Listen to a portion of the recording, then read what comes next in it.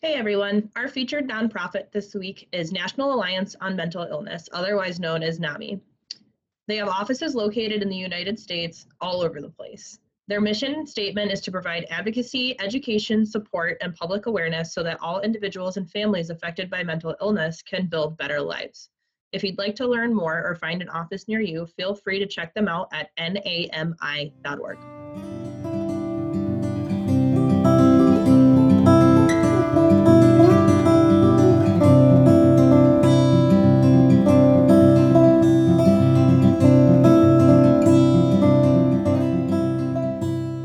Hi, Squad. Welcome to another episode of Gloom Squad. Our featured guest this week is Chase, otherwise known as the Wig Man from his Instagram, but I know he's getting that changed here in a little while. I guess I'll just kind of open up by asking you about what made you start being the Wig Man. Sure. So back in 2017, I was driving for Lyft, and after about a year, I was super bored, and a family of passengers were like, it'd be really funny if you showed up wearing a wig. I was like, that's a great idea.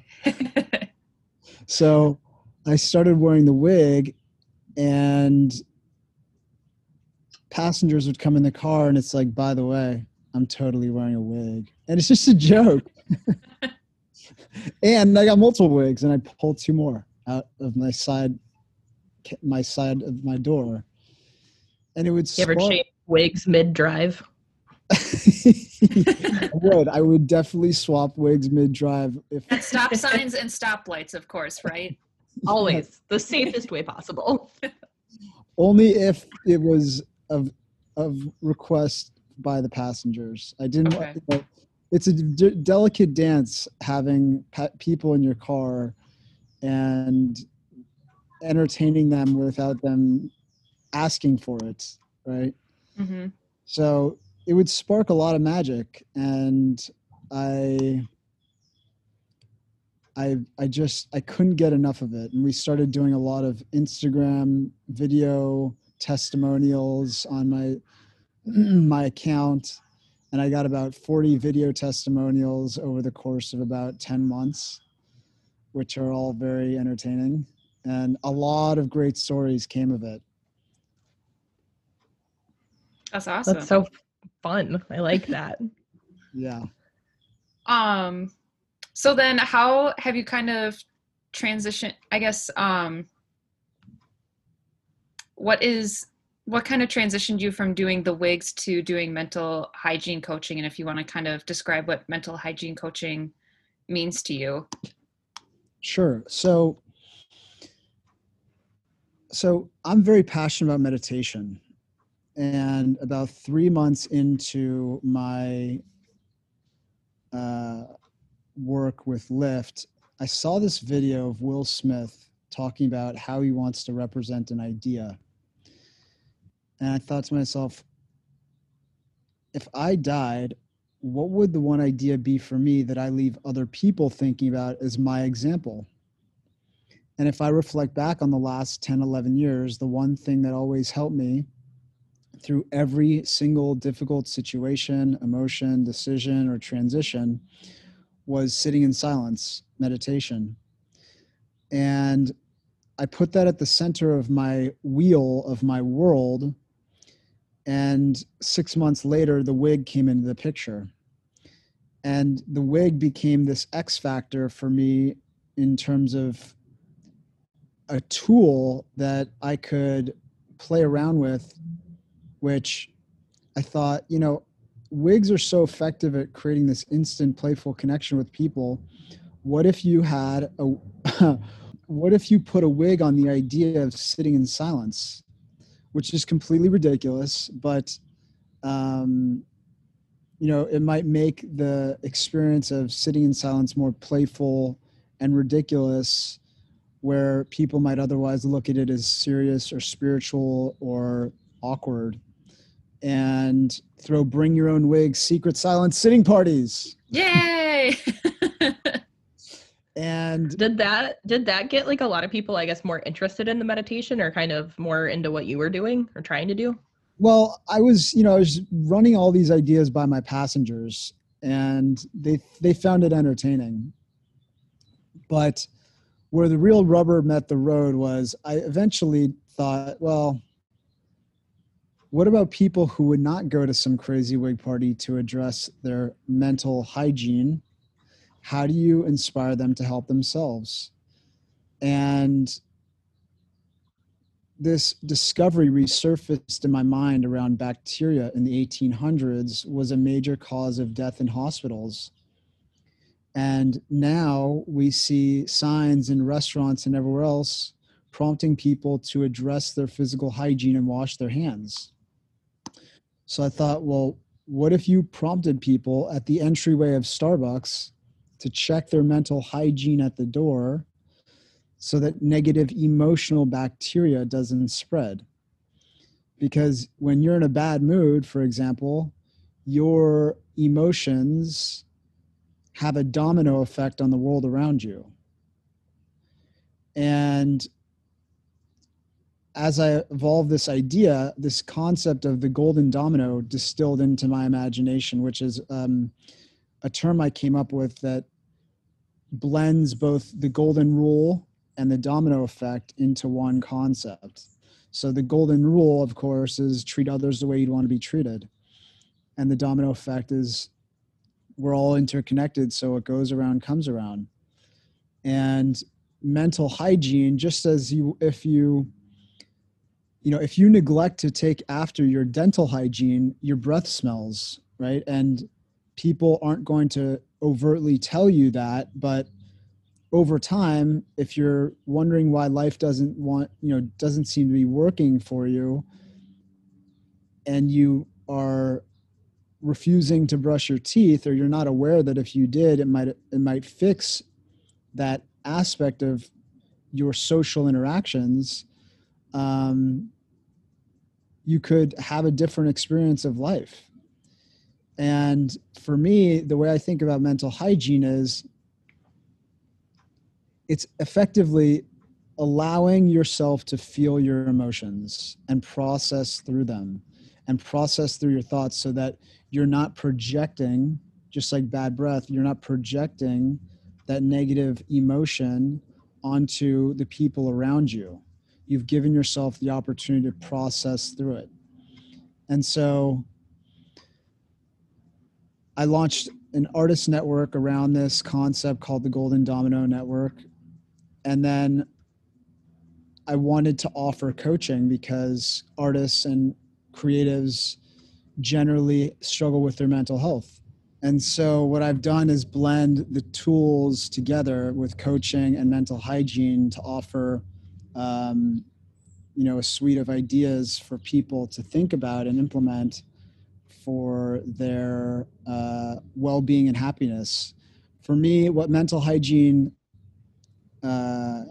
encompasses is meditation, journaling, exercise, sleep, healthy eating, healthy relationships, and whatever uplifts you and keeps you in a good mood. Yeah, and that's kind of catered. I would assume that's kind of catered to the individual. Yeah, and I think that's a really kind of simplistic way to look at it. Those like metaphors and kind of comparisons that you made, I think that's a really good and easy way for people to kind of look at this and look at what you do and what mental health kind of overall is in a sense. So I think that's a really good way to put it. So you're out in LA. You live out in California. Have you always lived in California? Yeah, well, I went to University of Miami in Florida. Okay, so nice warm weather all the time. Lucky you. Yeah. So I mean, did you kind of get into this in school too? Were you always kind of mental health conscious, or was this something that kind of came on a little later in life for you? Yeah, that's a good question. When I was 21, I started getting into personal development, and meditation kind of gripped me as a tool for calming my mind and processing through my emotions. And I maintained that practice since then. I generally do it about an hour to 2 hours a day. And journaling as well. I've been doing for about 12 years now, pretty much every day. But I just can't see myself as someone without it. I can't see myself operating in the world without these tools. And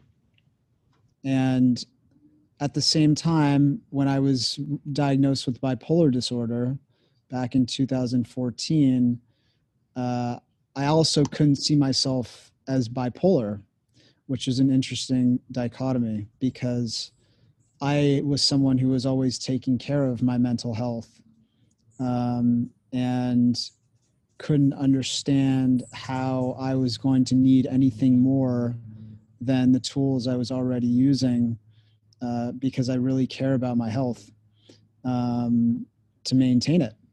But it's taken me about 6 years now to kind of fully embrace the diagnosis and be my own advocate and honor the chemical imbalance in my brain enough to seek out treatment. So now I'm going to a psychiatrist on a weekly basis and also taking medication.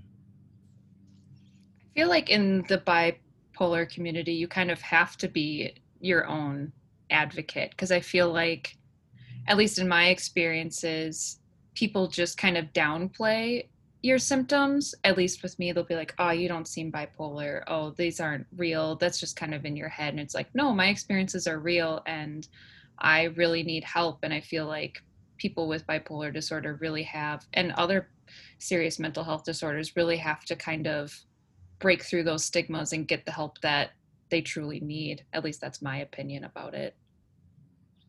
I agree. I think if you aren't your own advocate, it's more about what does it mean to be our own advocate? It means that we have to fully honor and accept the diagnosis. And if we aren't accepting the diagnosis, then we can't actively work towards getting better and stabilizing our mental health. And for me, I've had many manic episodes that forced me, in the last few months to really take this seriously. And it wasn't something that I was advocating for until it became very much a legitimate concern in my own mind. It was a concern for other people, but it's like an addict. If you aren't admitting to the diagnosis, then you can't, accept it, and you can't move from that place of acceptance towards supporting yourself. I'll also say that when you're willing to support yourself, other people are also enthusiastically engaged in helping you get better. But if you're denying that for yourself, then it creates friction in the relationships with people who already know you need that help or treatment. And so it's refined my relationships simply because I become my own advocate. Mm-hmm. Yeah, absolutely. I think it's also kind of ties into your concept of mental hygiene, right? If you kind of accept it and are positive about wanting a change or wanting help or wanting to kind of maintain where you're at and be in a good place, then that kind of pushes other people around you to help and support as well. So you are fairly new to the coaching idea. So you said you drove Lyft and stuff, and that's kind of where the Wigman came out of. You said you were looking at changing the whole Wigman thing. Was there a certain reason for that, or is it more you just kind of want to be Chase and not known as another persona? I would say the Wigman is an alter ego for me to creatively express myself. I think when I blend that with the coaching, at least in terms of how I'm marketing myself, it becomes a distraction to the core of the message, which is mental health. and mental health, as much as it can be fun and playful, we can make it into a playful thing. The message itself is very serious, and I want people to take me seriously when I'm communicating about it and coaching people on it. So I've retired the Wigman as the vehicle for representing or advocating or communicating the message of mental health for my coaching business.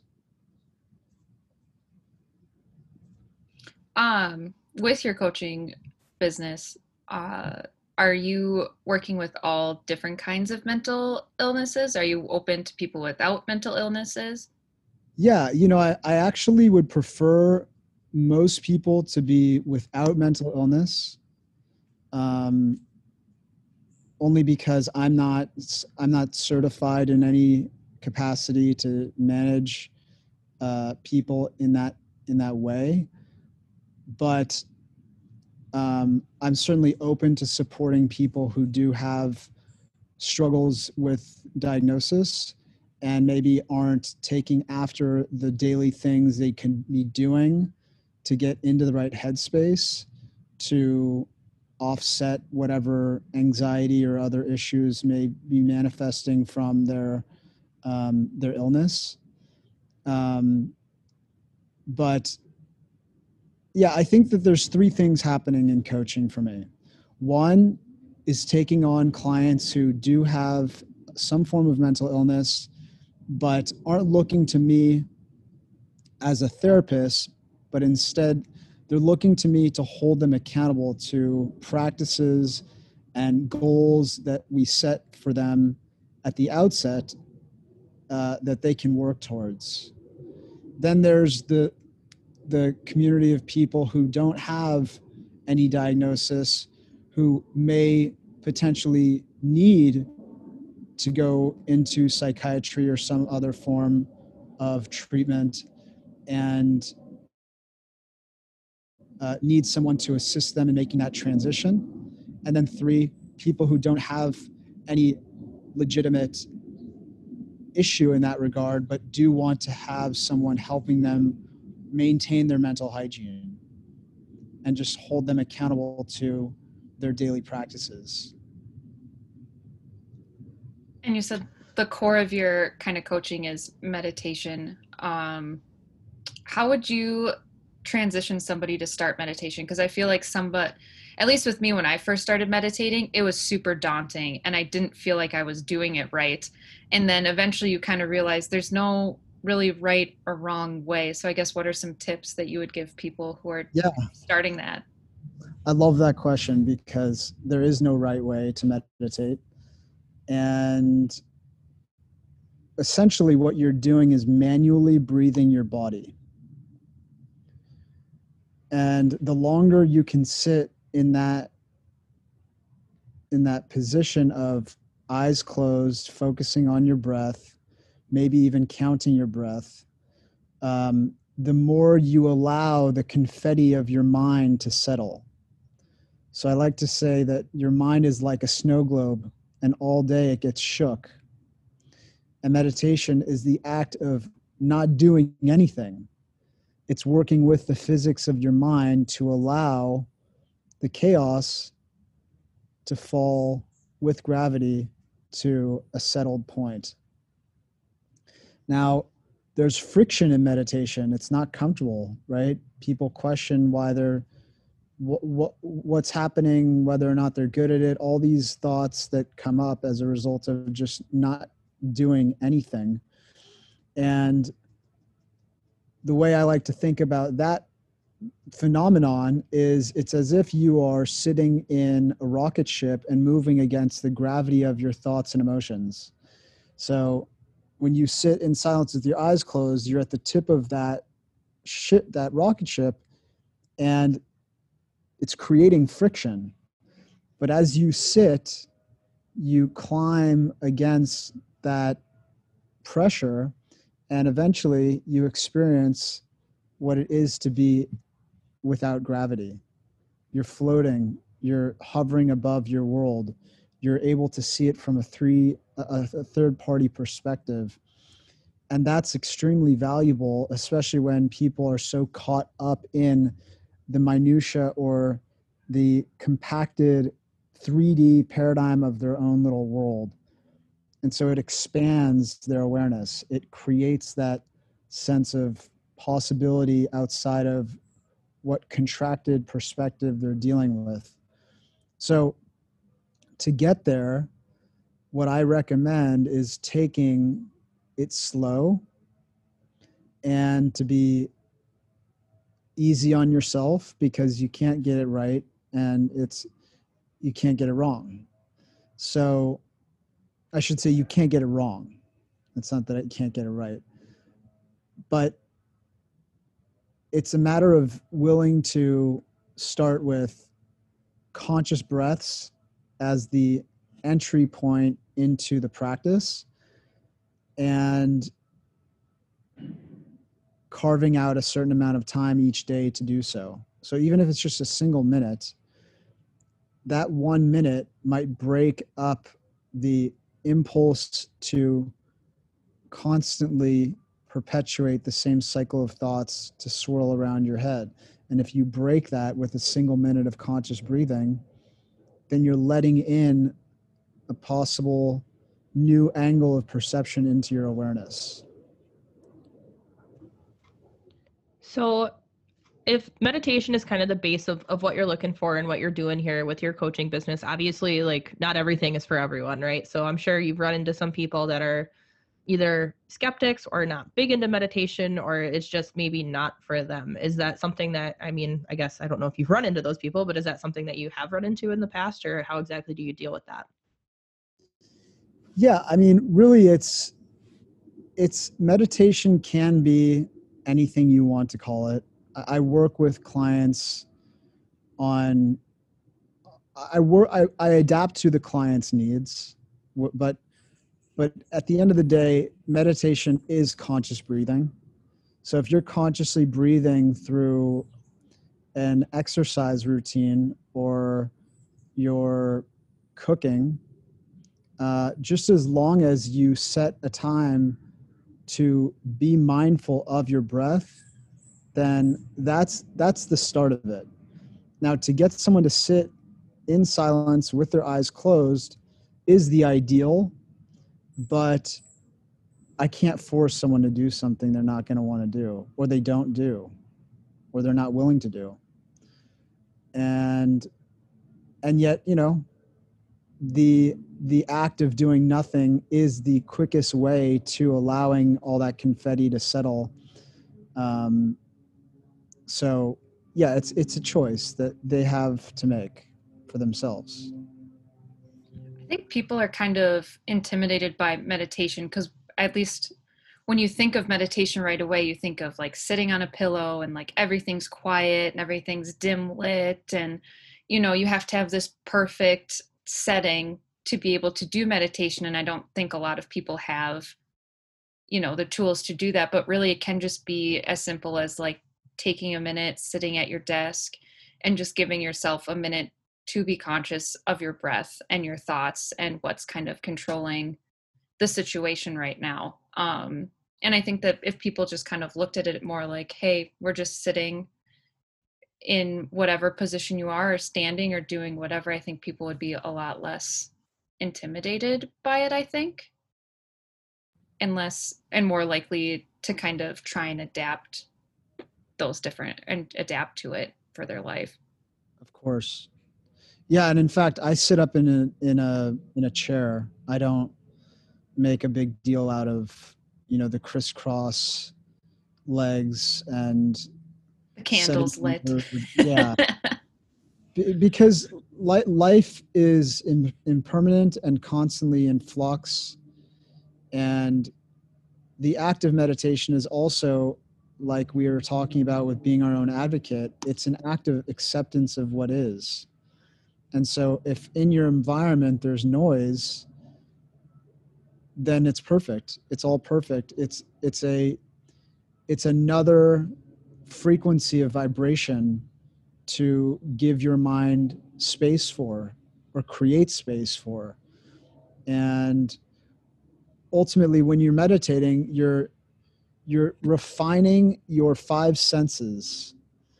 You're clearing away the gunk that gets in, that prevents you from hearing things more clearly, that prevents you from perceiving life from a distilled vantage point. You know, so it's like if you're driving and and it's raining, the windshield wipers are meditation. It creates that sliver of clarity for us to perceive through the glass to keep driving forward.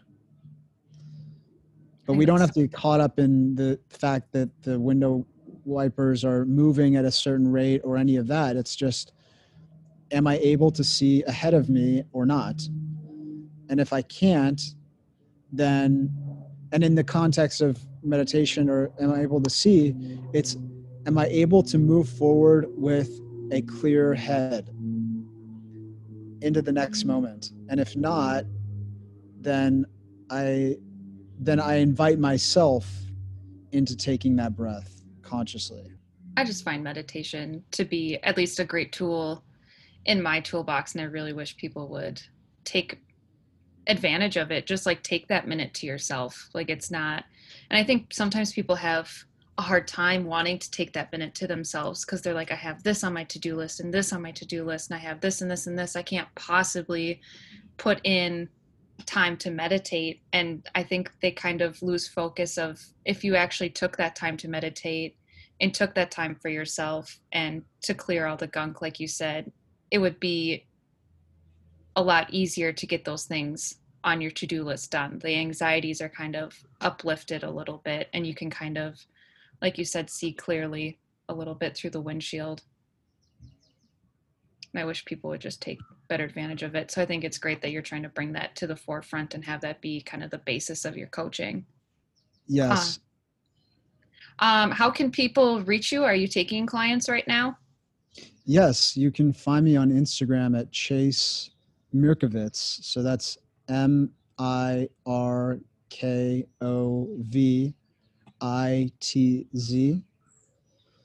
And I guess what I'll also speak to about meditation is the reason why it's the basis of my practice is because it invites you to get familiar with how you're feeling, get comfortable with how you're feeling. And when you're comfortable with how you're feeling, or when you are in tune with how you're feeling, you can more effectively navigate through your external world, right? Because if you're more aware of how you feel, then you may be more inclined to hold back or bite your tongue when you're not in a good mood and someone triggers you. But if you're just impulsively allowing your emotions to guide you without checking them, then that's where we get in trouble.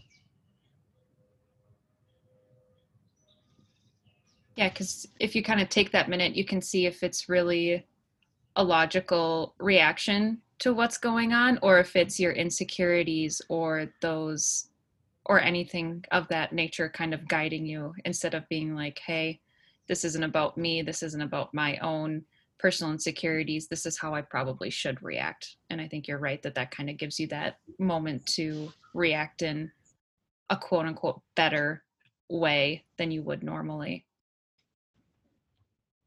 Yeah, absolutely. I'll put a link to your Instagram if people want to reach out to you. I'll put it kind of in the description for this episode when it comes out. So that'll help people get a hold of you too in just an easier manner. So we talked a little bit about you being diagnosed with bipolar in 2014. Do you want to talk about that a little bit? It's totally fine if you don't want to. We just want to dive in a little bit. I'm open to sharing, of course. It was such an interesting turn of events because at the time my mom was not doing well. and we didn't really know how to get her to help herself. And she spiraled into a manic episode that landed her in a mental health facility for the first time in her life, at least from what I've experienced, or in my time being alive. She was never in a mental health facility. And a month later, she landed in an ER hospital because she was choking on her food, because apparently she was convinced that she couldn't swallow. And a week later, she ended up passing away from choking on her food. And I guess what we've confirmed or concluded is that she had undiagnosed bipolar disorder. So at that time, I didn't know how to deal with that. And I took off for Costa Rica. I made a lot of really crazy decisions. I broke the lease on my car. I ended the lease on my apartment. I resigned from my company, and I gave away all my possessions, and I moved to Costa Rica after my mom passed. And what transpired over the next 6 months was I was back from Costa Rica after a month. That night, I had no idea where I was going to stay.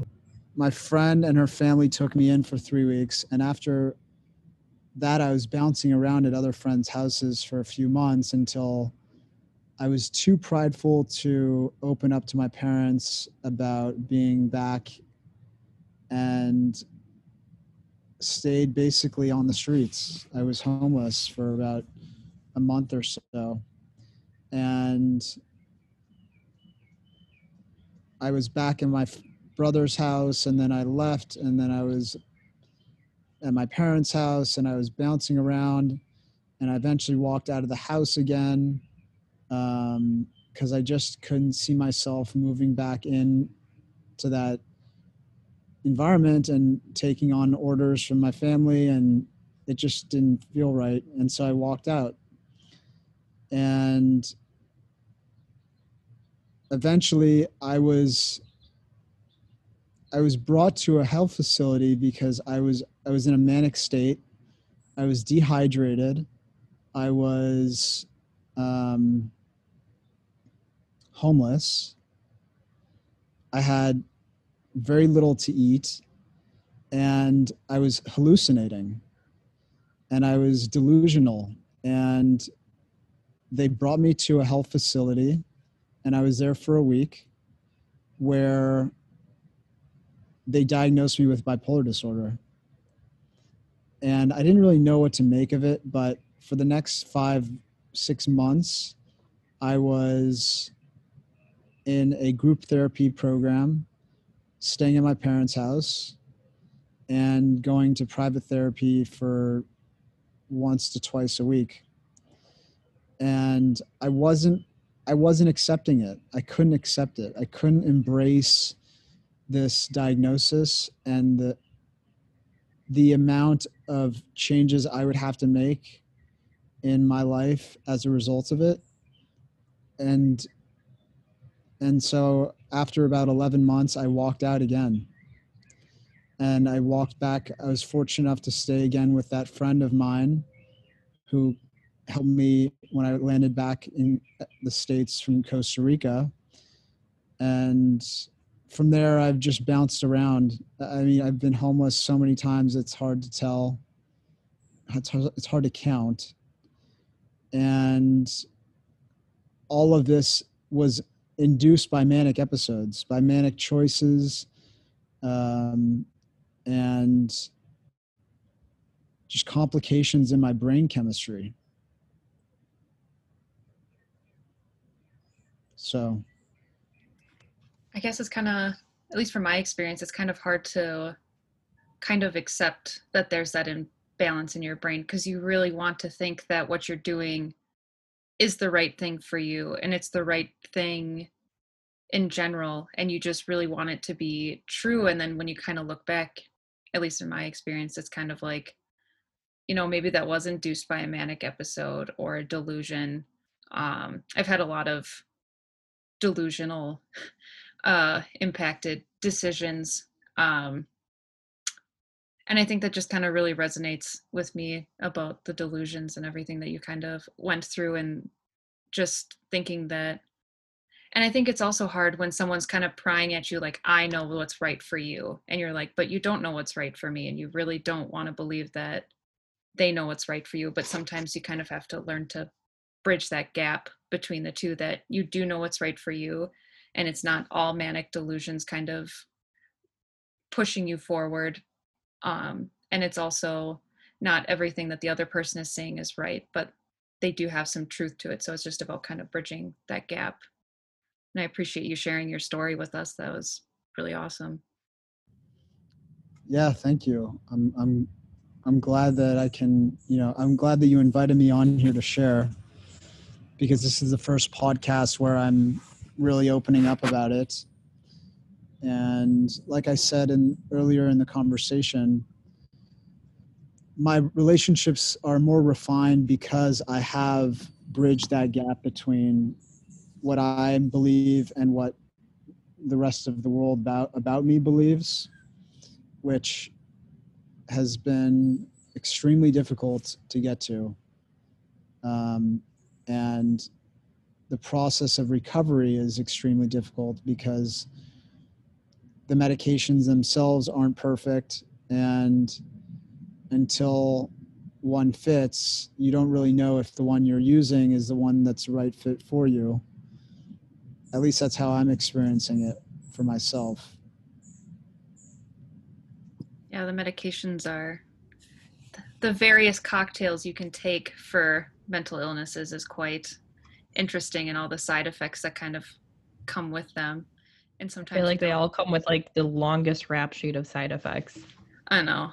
Like the one that I have, oh God, it's like dry mouth, um, weight gain, and then it has like a bunch of like contradicting ones, like Yep. insomnia or oversleeping or fatigue or mania. And like it just kind of goes back and forth. And it's like, okay, so I could be experiencing this, or I could be experiencing this, and this might be my meds, but it could, like, it's just, medications are just so hard to navigate. That's Yeah. my experience. So you said kind of bridging the gap between what everybody else thinks versus kind of what you think. And I personally am not bipolar, but after kind of meeting and talking with Britt a lot about it, it seems like there is quite a big stigma around it, but there also seems to be a really awesome support group of people around it too. So I guess what's your experience on both sides of that? Yeah, I mean, on Instagram particularly, I see a lot of people who are enthusiastic about breaking the stigma and being a voice for the community. Um, in terms of my physical world and people that I've navigated this challenge with, I've been fortunate to have a loving family who understands and accepts me for who I am. And I have a few friends who have also been very accepting and understanding. Um, and beyond that, I haven't had to navigate it really, to be honest. I don't get people calling me, oh, he's, whatever. I don't have that issue right now. But I think that's partially because that stage of the journey for me with at least my family was maybe never there, but if it was early on. Um, and they kind of understand me now. I think support groups are kind of, I guess, just having that familial support and those friend supports, and just being like, we don't see you as bipolar, or like it's not your entire identity. It's just a part of who you are. And I think having those people that see it that way and are supportive in that way is huge with recovery and keeping you from, or I guess us from relapsing, because it's not who we are. We just have this disorder. It's not, it doesn't, it can't, we don't need to have it consume our entire being. And I think that's where a lot of people kind of have the misconception, at least in my experiences, that they'll see me as bipolar and that's my entire identity. And they'll see me as, I guess, in the couple of experiences that I've had, they won't see past the stigma, and they won't see past that it isn't my identity. It's just who I am and how I relate to the world around me. And they just don't give us the chance to show them that. And I think that it's huge and great that you have friends and family that are willing to see that. Yeah. Yeah, it shouldn't define you, right? Nothing chemical imbalances in your brain are what they are. That's basically what is the stem of all mental health, right? Whether it would be bipolar, anxiety, depression, addiction, it's pretty much just a chemical imbalance in your brain, right? So that shouldn't define you as a person. There shouldn't really be a stigma around that because it is more common than I think a lot of people let on, or a lot of people have believed in the past. And so I guess from that standpoint, that's part of what we're doing here too, right? We're trying to kind of break through that stigma and make it more talked about and more just common knowledge that this exists out there, and it doesn't define the people. These people get through life and they're human just like you and me, and this is, how the world is now. So I guess just one final question to kind of wrap everything up here for us. Is there one kind of tidbit of information or piece of advice that you would give people out there that are kind of struggling or maybe possibly wanting to reach out to you to help with that kind of mental health management? Yeah, I would say first and foremost, it would be best to consult with a doctor about whatever concerns you might have and get their input. Then if there's a shock to your system and how to manage it, feel free to reach out to someone like me who can help you navigate through the difficulty of getting your life in order so you can move forward confidently and regain confidence. It's so important that we have people who understand us to support us. And, as a coach, my thing is I want to see people win. I'm invested in your success, whatever that looks like for you. So, yeah, that's what I would say. Awesome. Well, thank you, Chase, for your time. We appreciate your insight and your work in trying to help those with struggling with mental illness and just trying to keep their day-to-day lives in check. And thank you, Squad, for turning into another episode.